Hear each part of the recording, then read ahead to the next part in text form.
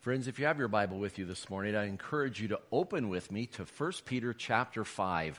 We are coming very near to the end of a series of messages from Peter's letter to Christians in the Roman Empire, 5 provinces in particular, in the north edge of modern-day Turkey along the Black Sea. And as we've been talking about over the last few weeks, Peter is previewing for them a difficult time is coming into their lives. He calls it a fiery ordeal. It's a wide persecution, not a localized persecution as Christians were already at this time accustomed to undergoing from time to time. But as we mentioned over the last few weeks, at this pivotal point in church history, the Church of Jesus Christ, Christians who are now known by that name, are coming out from the shadow of Judaism. As we were seen as a subset of Judaism with Jesus as the Jewish Messiah, Christianity was able to operate freely. It was a officially tolerated religion in the Roman Empire. But now in this era, it's coming to be seen as a separate religion that does not have authorization, and Christians are going to be persecuted from the top down by government and local governments. It'll be economic in nature, but it'll also entail prison time, even the loss of life of the Christians. So Peter is preparing the church for persecution. He's preparing them for persecution. He's done that by reminding them that this world is not our home. We are sojourners. We're travelers. We pass through this life rather than putting down our roots and this life being the end-all and be-all for the believers of Jesus. For us, this is on the road home. We're not home yet, and we won't be until we're in the kingdom of God and see Jesus face to face. But Peter is preparing us. And one of the ways he does that in the end of this letter, as we saw last week in chapter 5, Peter encourages the elders in the church. Elder means basically the older believers, the senior saints, those who have experience walking with God and His faithfulness. It's that experience and the faithfulness that they've had in their walk with God that is going to see them through this difficult time. Elders also, though, another word for the leaders, the pastors and the shepherds, and they in particular in the time of persecution will be targets. They were always the targets from the time of the Roman Empire to the Cold War. I've met many leaders, deacons and pastors in Russia over the years that under the Soviet Union, they spent some of them decades in prison apart from their church families. They were going to be targets. So Peter was encouraging them and building them up that they had their houses in order spiritually before they entered into this time of persecution. But now Peter turns his attention to the rest of us, all Christians in general. He has got teaching for each one of us this morning. And it's interesting as he approaches it and how he approaches it. It's not just a to-do list, but he looks at the heart. It's a character issue. It's the character of your faith. It's your heart in relation to God that will see you through the hardest times. It was true in Peter's day, and it's true today. But I've called this message, Humble, Not Humiliated. Jesus was humble, and they sought even to humiliate him at the cross. But they couldn't. He was humble, but he wasn't humiliated. Humiliated is what somebody does to you to debase you, to tear you down, to make themselves seem better by making you seem lower. Public humiliation is a common fear. They say that people fear speaking in public, something I'm doing right now, more than most people fear death. And I wonder about that. Those of us who speak in public, we're not really put together that way. It's not a strength, it's just who we are. That's not a fear that we have. But I understand humiliation. As a pastor, you have to have a high tolerance for embarrassment. The things that you do, you can't be embarrassed about because it's lived in public. But there have been times in my life, too numerous to think of, that I have felt humiliated. Not in ministry, but just as a kid growing up. I'll just pick one at random.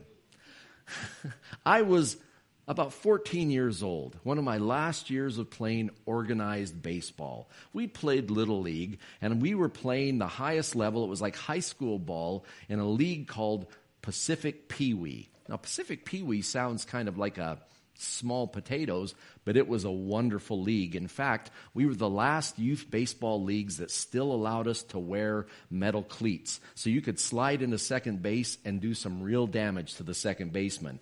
It was good, hard baseball.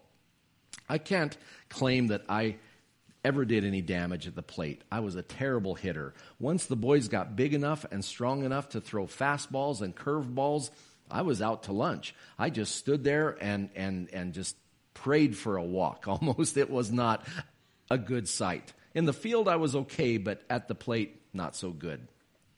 That's not the humiliation that I remember, though. It was a game. We were having a big inning, just like our Genesis softball team. We were having a big inning, and even Powell, even number 13, first baseman, I made it all the way to third base. That was a big deal. I hadn't been to third base that year.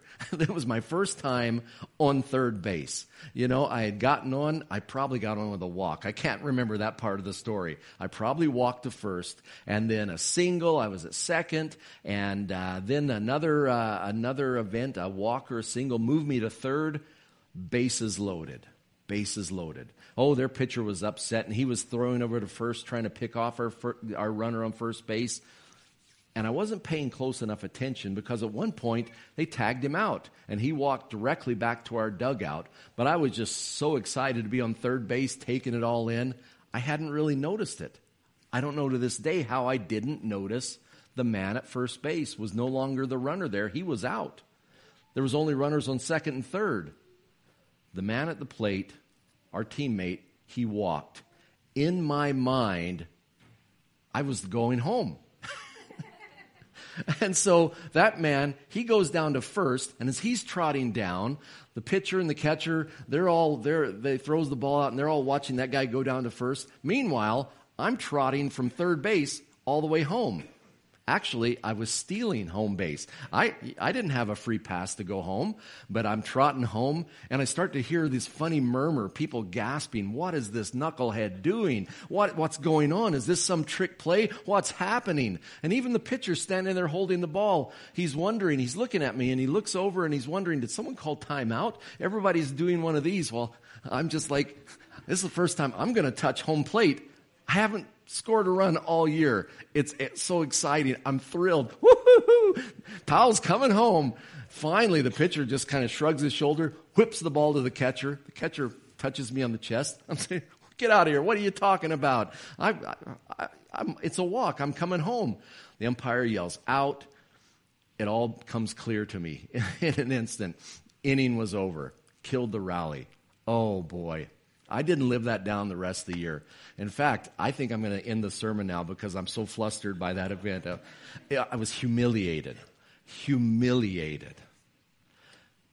But that's not what Peter talks about. He's not talking about humiliation. Something similar. The word has the same root. He's talking about humility. Humbleness. It's a biblical virtue that Peter says is important for the church of Jesus. Christian humility. In fact, Peter says it is the spiritual clothing, it's the social fabric of the spiritual clothing the Christians should wear in our relationships with one another. Christian humility. 1 Peter chapter 5, verse 5, Peter writes, young men. He's talked to the elders, now he's talking to the younger people in the congregation. Young men, in the same way, he's given directions to the elders, now to the young men. Young men, in the same way, be submissive to those who are older. I like this verse so far. Keep it going. But then he broadens it. All of you, clothe yourselves with humility toward one another, because God opposes the proud but gives grace to the humble.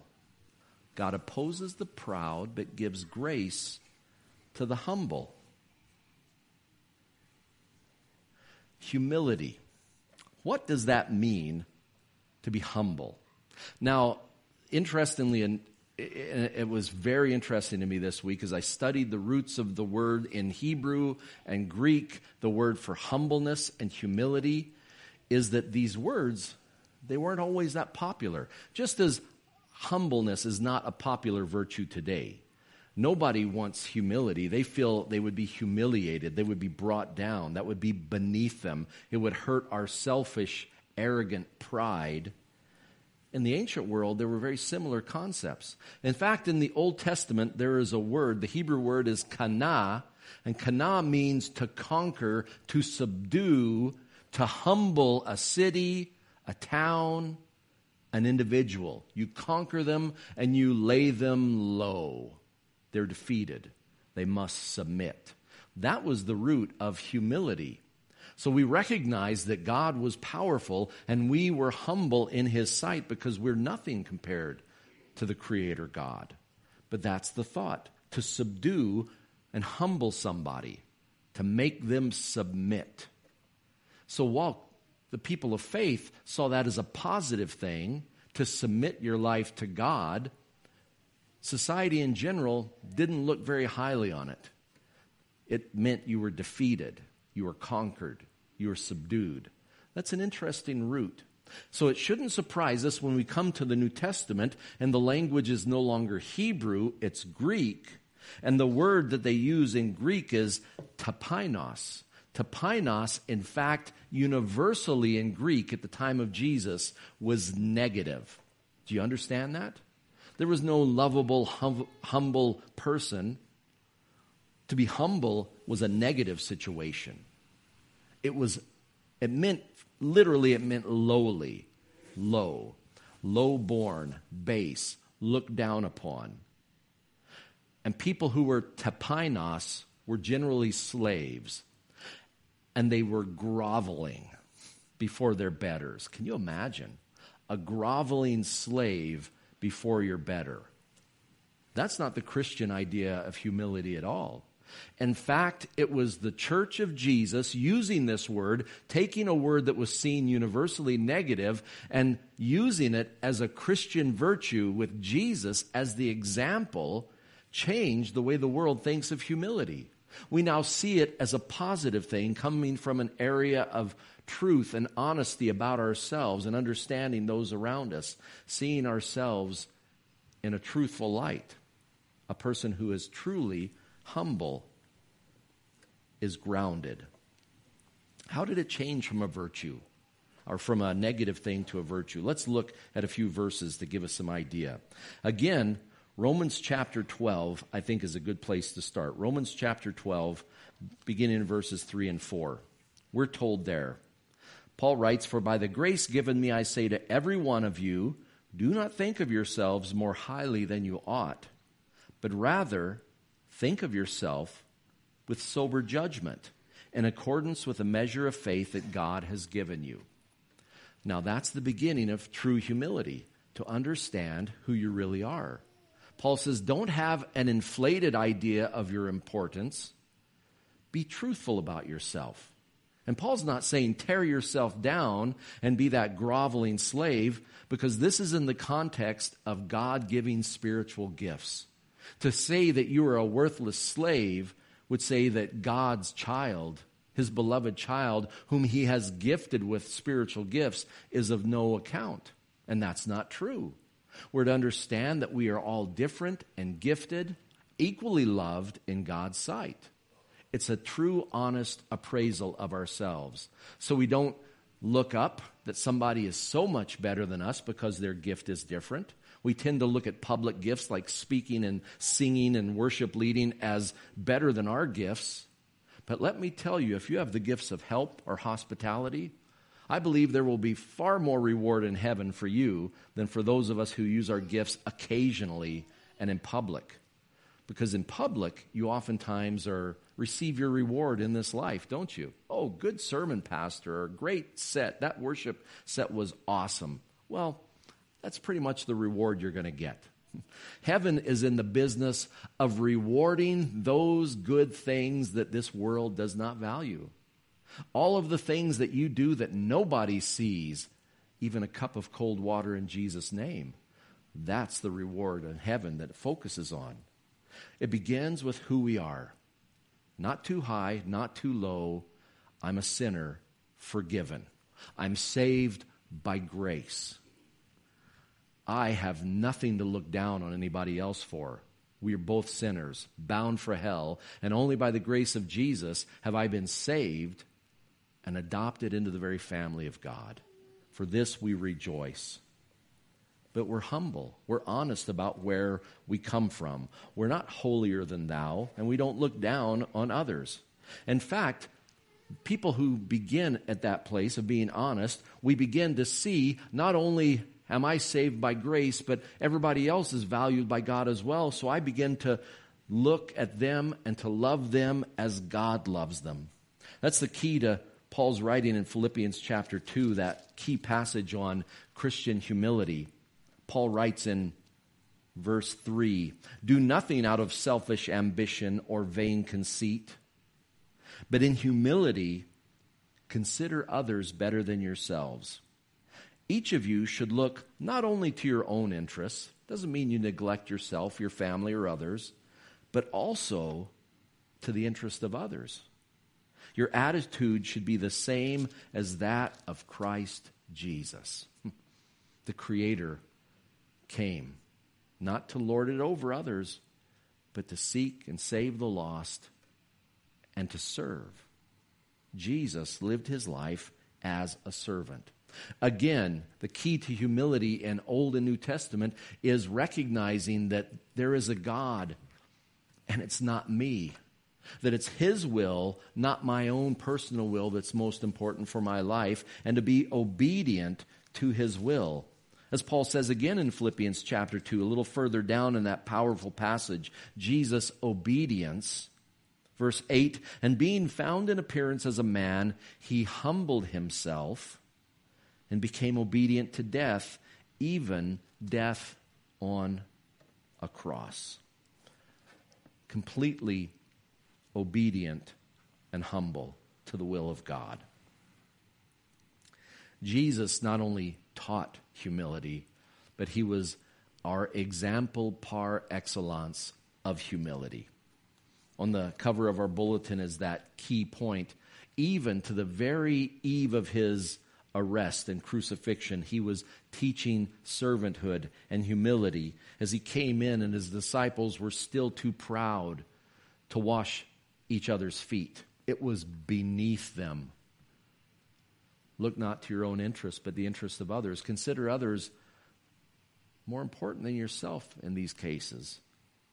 So Jesus took off his master's robe, wrapped a towel around his waist, and washed the dirty feet of his disciples. Verse 12 says, "When he had finished washing their feet, he put on his clothes, returned to his place. 'Do you understand what I've done for you?' he asked them. 'You call me teacher and Lord, master, and rightly so, for that is what I am. Now that I, your Lord and teacher, have washed your feet, you also should wash one another's feet. I've set you an example that you should do as I have done for you.'" Jesus, a servant, born out of humility. Humility, the virtue, became one of forgiveness, of loving service for others. It's powerful. It's powerful.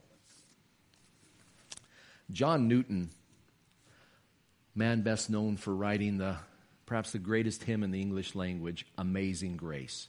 Former slave trader, worked on a slave ship, later owned slave ships. Was taken as a slave himself for a time. Repented of his sin. Was born again. Didn't deserve it. It was a free gift. It was all by God's amazing grace. Born in 1725, John Newton died in 1807. And speaking of humility, he wrote this: "I am persuaded that love and humility are the highest attainments in the school of Christ and the brightest evidences that he is indeed our master." When you meet a loving, humble Christian. You have met a mature Christian. Not one that has the greatest knowledge, the flashiest gifts. A humble, loving servant is a Christ-like believer. Newton was right on the money there. At the end of that passage, though, if you think back, Peter quoted, and this is one of only a couple places in the New Testament where it is quoted, and it's quoted by both Peter and it's quoted by James in the book of James. They both quote Proverbs 3:34, that God exalts the humble, and he humbles the exalted. Let's look at that a little more closely. God exalts the humble, and he humbles the exalted. The proud he brings down, the humble he lifts up. This is God's way. This is the economy of God. Peter continues, another single verse we look at, 1 Peter chapter 5, verse 6. Peter writes, "Humble yourselves, therefore, under God's mighty hand, that he may lift you up in due time." Peter restates Proverbs 3:34 in his own language. Humble yourselves. Recognize that your life is a gift, that there is a God and it's not you, and you let God do his thing and you follow his will. Humble yourself, because in due time he will exalt you. Now, I'm glad Peter put that in, because, friends, sometimes that exaltation does not happen in this life. I believe the people up at the head of the table at the marriage supper of the Lamb are going to be people that you and I have never heard of. People throughout church history, not the Billy Sundays, Billy Grahams, Mother Teresa's, people who become bywords for Christian service or activity, because we've heard of them and we've applauded them. But they will be those saints who are humble, who act in love on behalf of others. It won't be the ones that, with great religious pride, abase themselves. We've seen many of those movements in church history. Franciscans are probably one of the better examples of it. Some of them, at least, I think, did it for the right reasons. Take vows of poverty and are so proud of their vows of poverty. It's oxymoronic. We're proud of our humility. We take great pride in how humble our lives are. People did it as hermits. They lived in caves. There was a time in the Byzantine Empire where the greatest examples of spiritual humility, they didn't even live in a cave. They lived on top of a pillar, sometimes for 20, 30 years, up on top of a pillar, out in the elements. Strange. But they were quite proud of that. In fact, reading about humility in the International Standard Bible Encyclopedia, my go-to source, a huge scholarly work, the new International Standard Bible Encyclopedia says this of that type of false humility. It says, the self-abasement whose end is some claim upon God or some favorable comparison with the neighbor is condemned. I'm so humble. See me in comparison to my neighbor. Aren't I humble? And God's going to exalt me now. The exaltation, humility is not a means to the exaltation. It's the end in itself, to be like Jesus, to love like Jesus. That kind of humility is at bottom religious pride. The Christian virtue makes no claim on God, but submits to the reign and rule of God in our lives. It makes no claim over against the brother, but serves, forgives, and loves the brother, and thus serves the harmony and peace of the new community, the church. When we act in humility toward one another, churches don't split. Churches don't fight. We're not trying to get our way. That's not the way of humility. We're trying to find the mind of Christ together. And we're all humble enough to recognize that we may not have every issue the right end of the stick, that we may be open to having our minds changed by somebody else who understands God's will a little better than we do. We don't set people up as our idols, as the TV preachers in their thousands of dollar suits. They're not our example of Christ-likeness. It's humble, loving, forgiving servants, many of whom the world will never know and certainly won't celebrate. These are the people that we want to be like because they're like Jesus. But that biblical precedent, God despises the proud because pride is the root of sin. It was Adam and Eve wanting to be like God, knowing good from evil, and their pride, they fell. And so much of our sin is rooted in self. Self is rooted in pride. Proverbs, again, speaks in a number of places. Look at Proverbs 15:33 and 18:12. The fear of the Lord teaches a man wisdom. Humility comes before honor. God exalts the humble.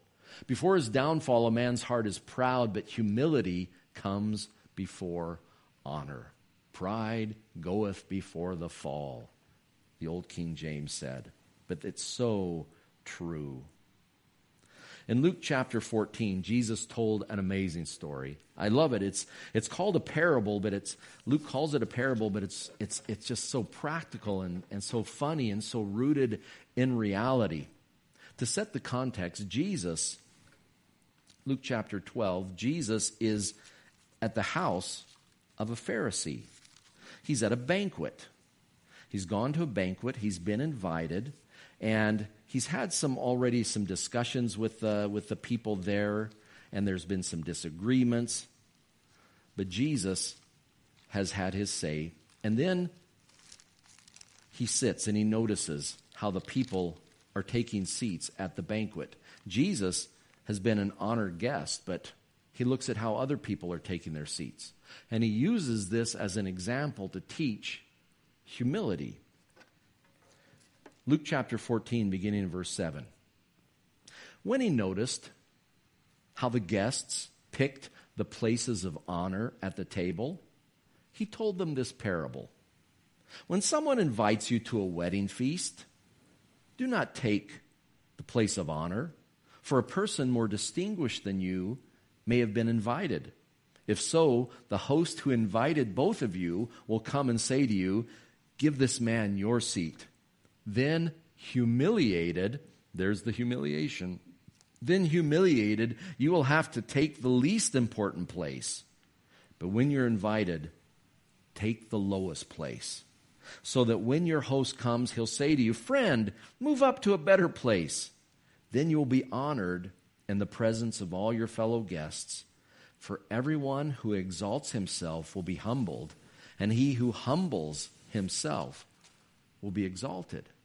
Jesus used that same application. He who humbles himself will be exalted. He who exalts himself will be humbled one other time, when he told a parable about a Pharisee and a publican, a tax collector, going to pray.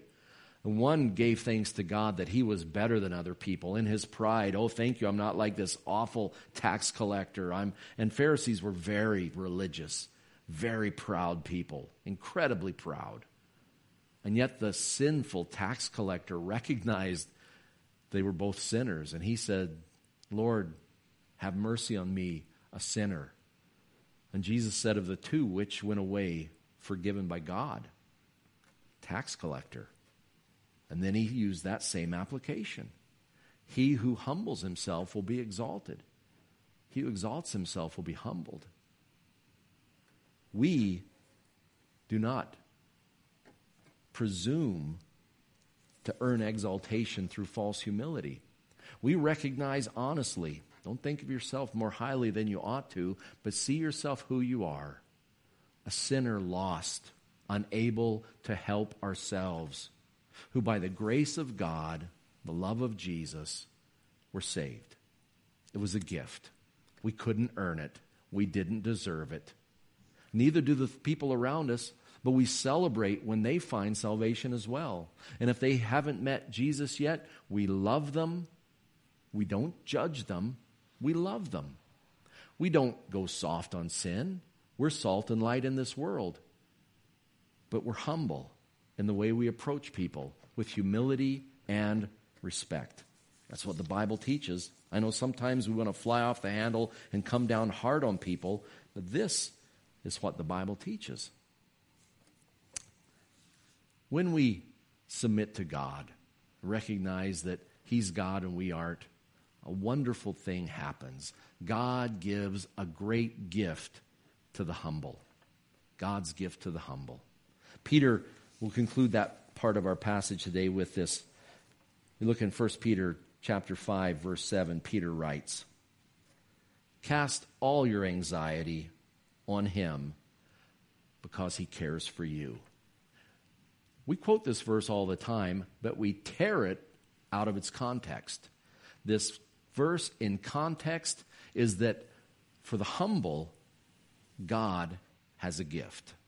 For those who submit their lives to the Lord, that He is our master, and we serve Him and others. We put others before ourselves. It's not that we think less of ourselves.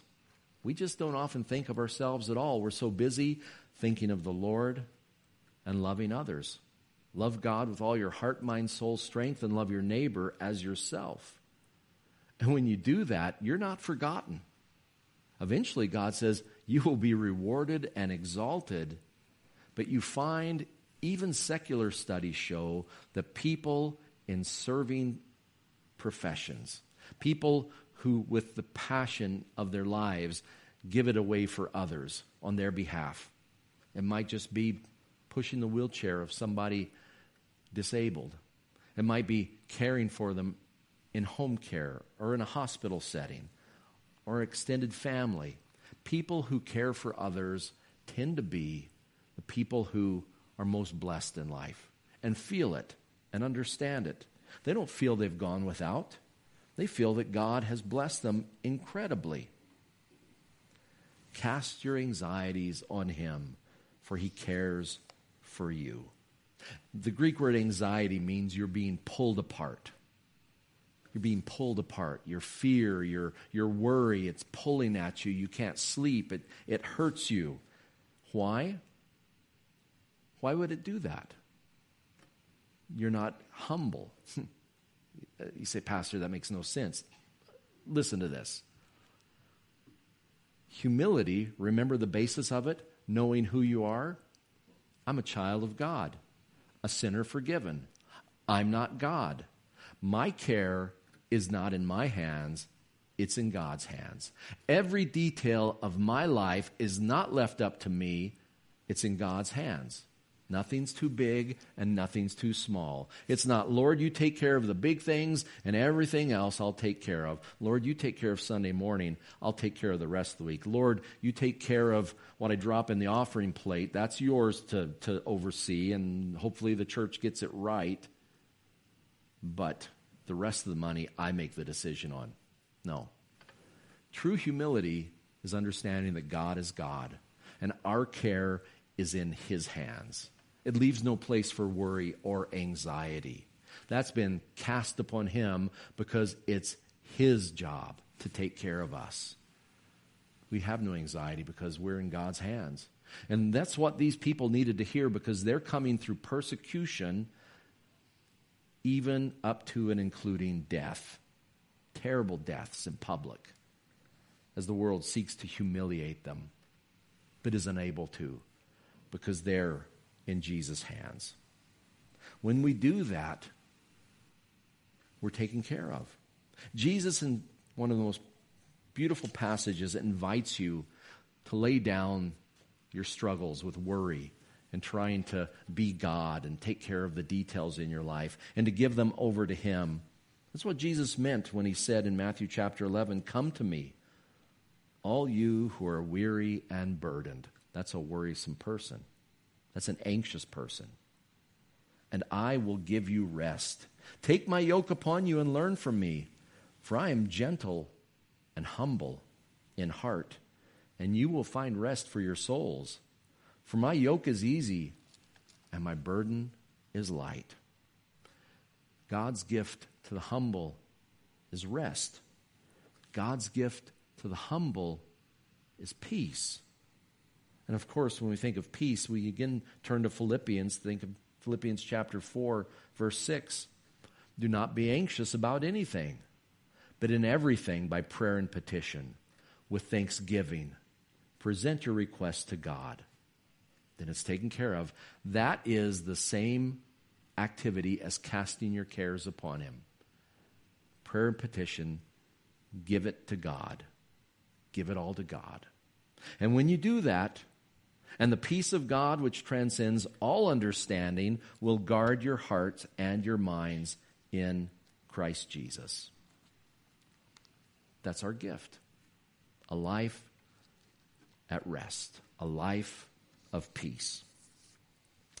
Pastor of Lancaster Baptist Church in the States, big church in California, author of many good books, speaker on the radio, his In the Word radio program is Pastor Paul Chappell. Speaking of the peace of Christians, he said this: because of the empty tomb, we have peace. Because of his resurrection, we can have peace even during the most troubling of times, because we know he is in control of all that happens in the world.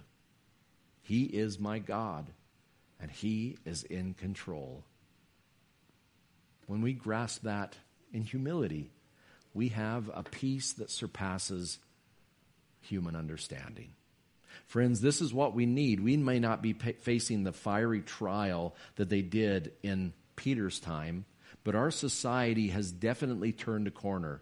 You who were once, as Judeo-Christian people with morality, you were once the cornerstone, foundation, and the strength of our nations in the West. You're now being identified as the source of all of our problems. It's only going to get worse until the Lord comes. So be prepared. Get hold of these important teachings that Peter has for us. May we clothe ourselves with humility. That's not a weakness in Christ. That is our strength. Let's pray together. Heavenly Father, we thank you for this morning. It's a good morning after a long and good week. Thank you for the children, Lord, in our midst. They are the future of the Church of Jesus Christ. Thank you for faithful families that allowed them to know Jesus. And Lord, may these little ones grow up, Lord, sensing God's presence in the lives of older believers around them. May we who are older be examples of humility and love and forgiveness to those who are growing up in the faith. And Lord, may they too grasp those essential truths that when, Lord, we are humble, we are not weak, but we have accepted Jesus as our Lord and Master, and we now live not for ourselves, but we live for Christ. And in doing that, we serve those around us. Thank you, Lord, for that true equality that we find in Jesus, rather than one the world champions, but which is unjust and unattainable. Lord, strengthen your people for these days, because this world needs Jesus more than they ever have. And may they experience his love and his truth through your church.